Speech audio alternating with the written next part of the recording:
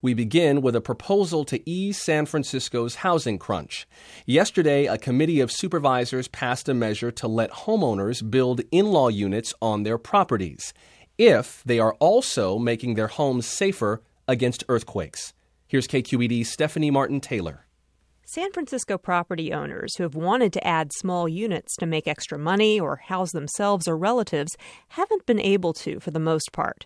Supervisor Scott Wiener has now come up with a way to make it not only legal, but add an incentive. Under his proposal, anyone who's seismically retrofitting their building would be allowed to add on at least one unit. In-law units are the most affordable type of non-subsidized housing, and so we have to do a lot of different things to address our housing needs, and giving people the ability to add in-law units is definitely one of those things. San Francisco resident Nick Lucy told supervisors he likes the idea. Lucy is making mandatory earthquake safety upgrades to a building his family owns in the Haight-Ashbury neighborhood. It currently has 6 apartments. And we would like to add an additional unit in the storage space. We have about a 500 square foot storage space. Of course, it would also allow him to make more money as a landlord. The idea has been controversial over the years.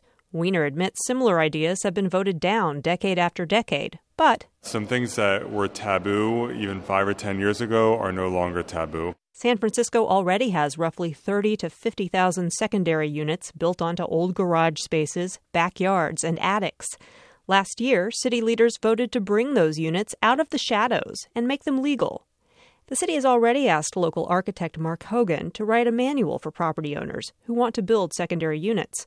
Hogan says there are lots of design possibilities, and people are eager to find out what they can do. I think a lot of people have recognized that this is a good way to add extra space in their neighborhoods without changing the fabric of their community. For Nick Lucy and his family, creating more housing is just the right thing to do. As a resident of San Francisco, I want there to be as much housing as possible. Opponents of new in-law units say they worry the extra housing might impact parking and transit, and that units would be rented out on Airbnb.